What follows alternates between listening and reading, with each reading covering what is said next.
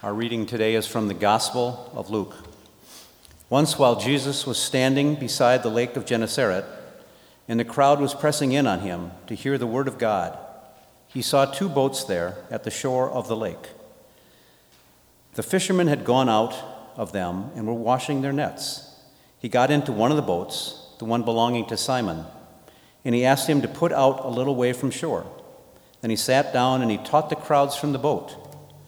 When he had finished speaking, he said to Simon, "Put out into the deep water and let down your nets for a catch." Simon answered, "Master, we have worked all night long, but have caught nothing. Yet if you say so, I will let down the nets." When they had done this, they caught so many fish that their nets were beginning to break. So they signaled their partners in the other boat to come and help. And they came and filled both boats, so that they began to sink. But when Simon Peter saw it, he fell down at Jesus' knees, saying, "Go away from me, Lord, for I am a sinful man." For he and all who were with him were amazed at the catch of fish that they had taken. And so also were James and John, son of Zebedee, who were partners with Simon. Then Jesus said to Simon, "Do not be afraid. From now on, you will be catching people." Thanks be to God. Please be seated.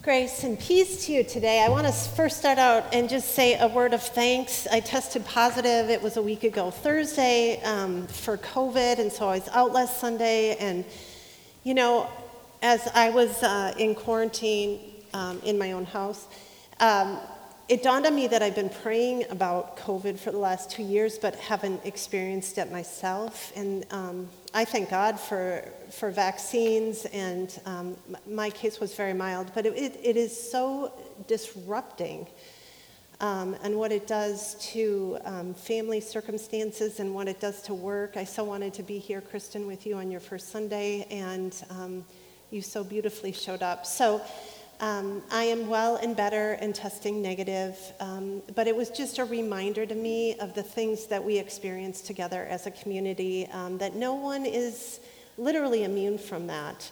And I just really appreciate the kindness that you've showed me while I have been away. So I sat in a circle with a group of successful pastors as they admitted their inner foe, which is also called imposter syndrome. It's the internal experience of believing that you are not as competent as others perceive you to be. I bet you know the feeling. Just before a big opportunity or that big final test, all you hear in your head is the voice of doubt. The message, you don't have what it takes to do it or be it. I was floored listening to the stories that day from leaders who are so good at what they do.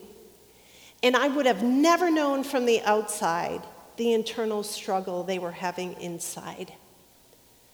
And so our leadership facilitator even asked us to give our inner foe a name, to name that voice inside of us that kept telling us that we weren't enough. So here's some of the names. Jacques. Screwing up Steve. Benintendi. And if you're curious enough, ask me after church what I name my inner foe. I have a feeling that you may know what I'm talking about because it's not exclusive to church leaders. We all have doubts and reasons not to lead and live in faith.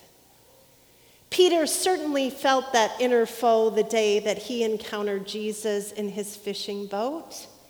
He had been finishing up on a night that he caught nothing. So he's cleaning up, tending nets, when Jesus asked to use his boat as a floating podium, as all the people were crowding around to hear Jesus teach.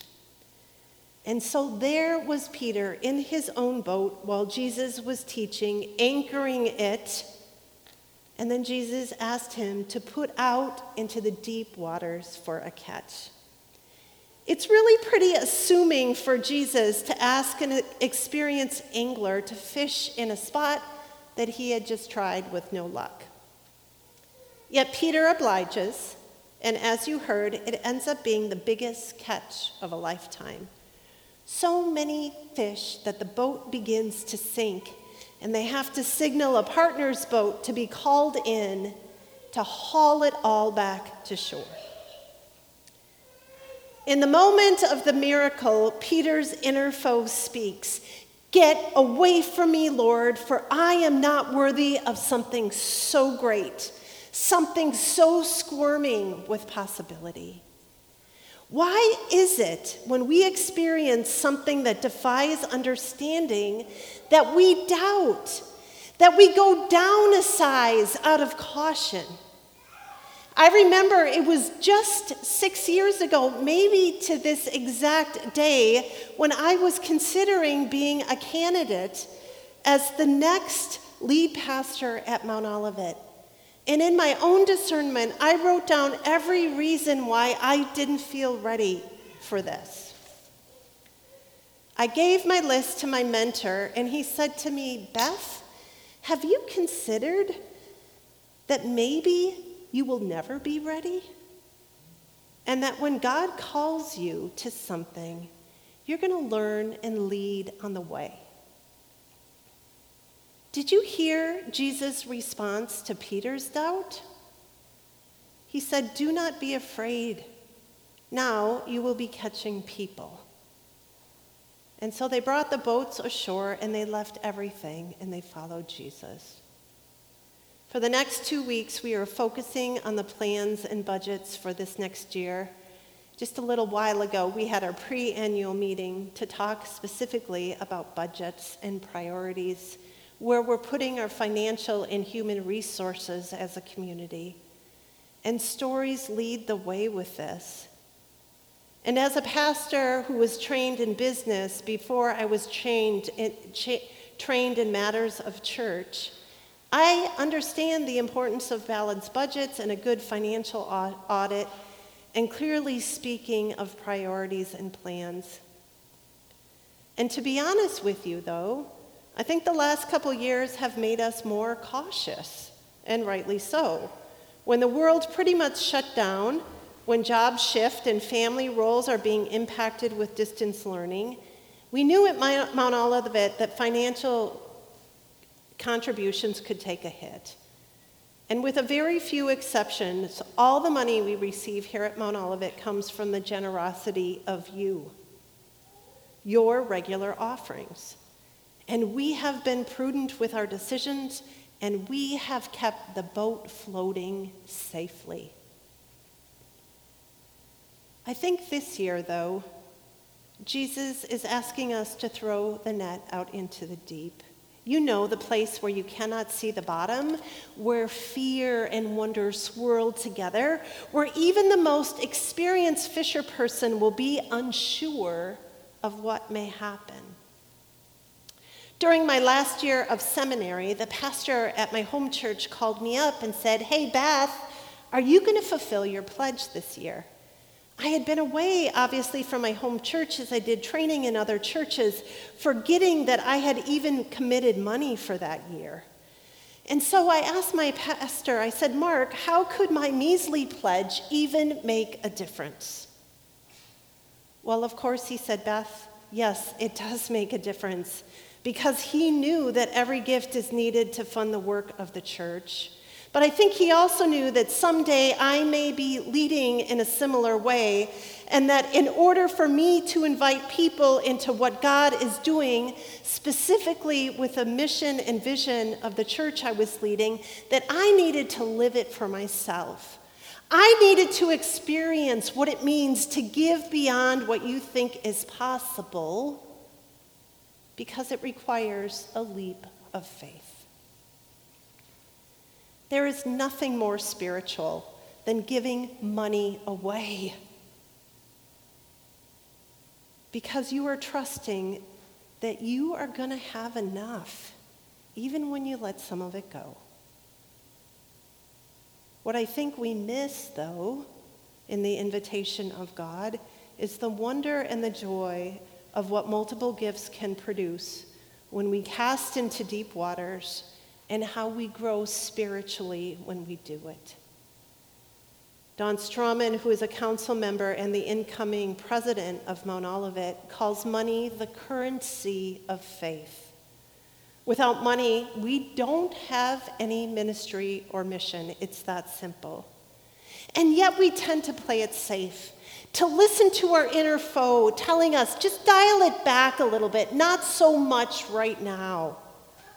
That we really can't be called into something more than we have right now. Did you notice in this story that Jesus was not really impressed with the fish?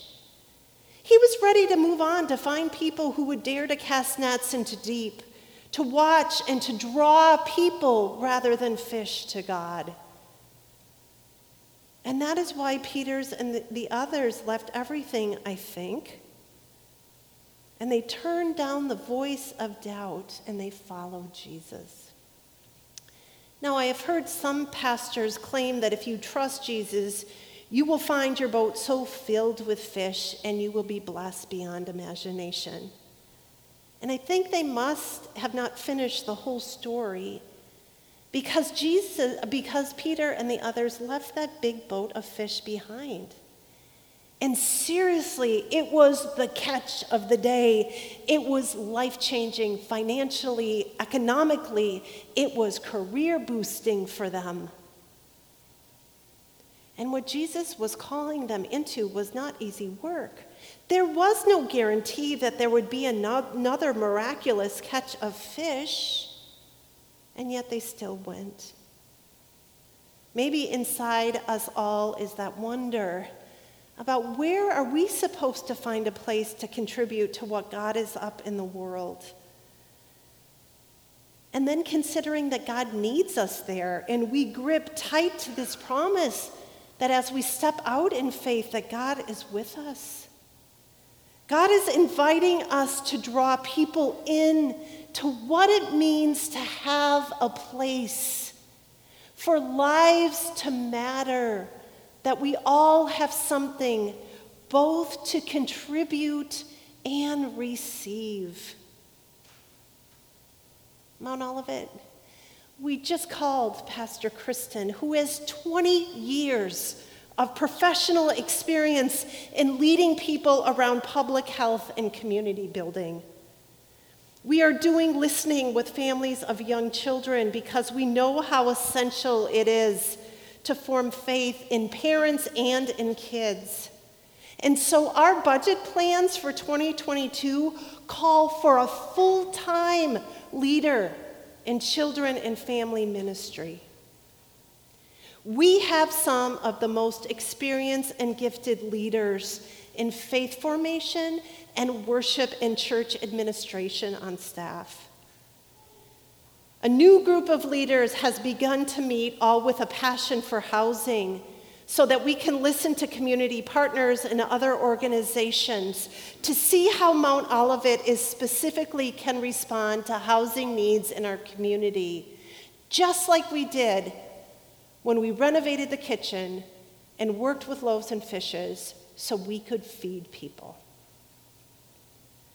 There's a passion and momentum to continue our work with racial equity, to dare to learn the systems and institutions of this country were created on white power, to enter into conversations that are polarizing, because this work is the gospel.